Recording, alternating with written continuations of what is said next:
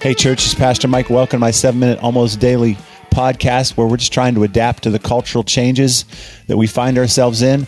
The stuff the pandemic has pushed upon us, pretty much unavoidable. But we're leaning in, trying to figure out how to get better.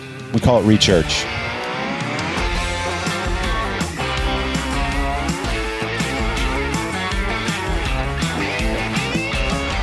All right, what I meant to say at the end of the last podcast was there is, in my opinion, a growing distance, chasm between acceptable Christian behavior. What I mean by acceptable is tolerated among us in the Christian world. We look at one another and we are accepting a certain level of behavior that isn't Christian. Yeah, I'm just going to say it straight out. We have fallen asleep on some very basic issues that should be pointing us back to our own hearts, to either sinful attitudes in our heart, or just a complete loss of understanding of the gospel, what Jesus has done, and allowing that to take root and produce fruit of a different sort. We have bought into some, and I don't really want to get into the specifics of the wrongful behaviors that I'm seeing specifically. I think it comes down to some general things. And all I really want to do with this exercise, I've got 9 things I want to just kind of toss up in front of you. And here's my hope. My hope is that it serves as a instructive mirror in our lives, me included. This repentance series has caused me to do some soul searching that is overdue. And I've had to relearn some things and recommit to some things and just straight up spend more time with Jesus and immersing myself in the scriptures. And I assume that's true for any Christian. It's a good work. It's not a condemning work. These are things I'm going to pop up there. I'm not going to necessarily solve them or point to the exact right solution of it.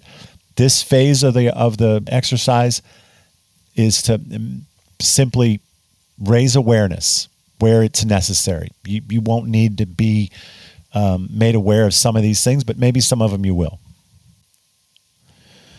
All right, so here we go. 9 things that indicate your Christian life may be out of alignment with Jesus, out of step with the gospel.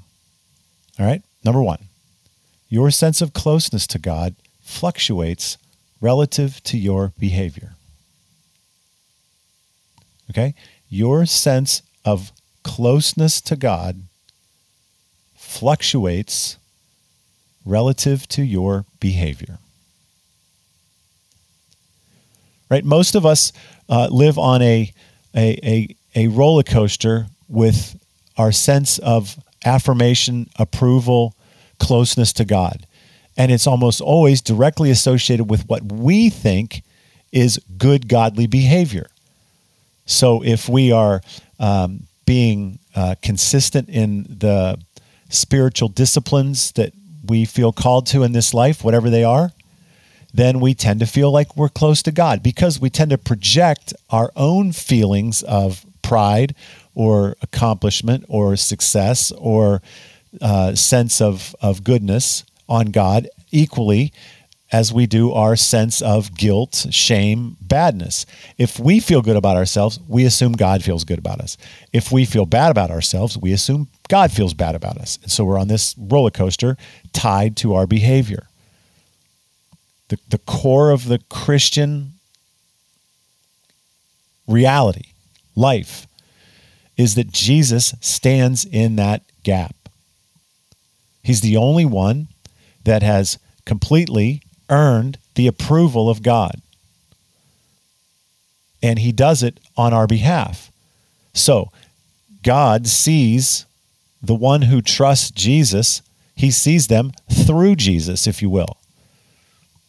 So you're being judged by God through Jesus' behavior, not yours.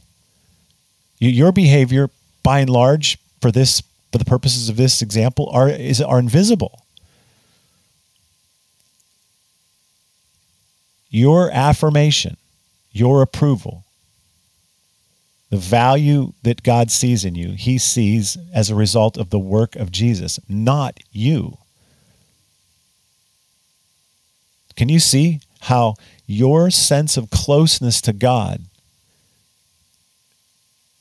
when it is tied to your behavior, is a massive move away from the beauty of the gospel?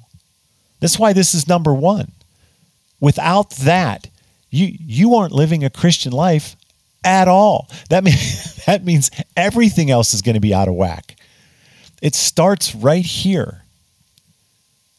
Whatever efforts we've been making, whatever efforts are successful, wherever God is heading us with the whole idea of re-church, there ain't no re about this. This ain't changing. No how, nowhere.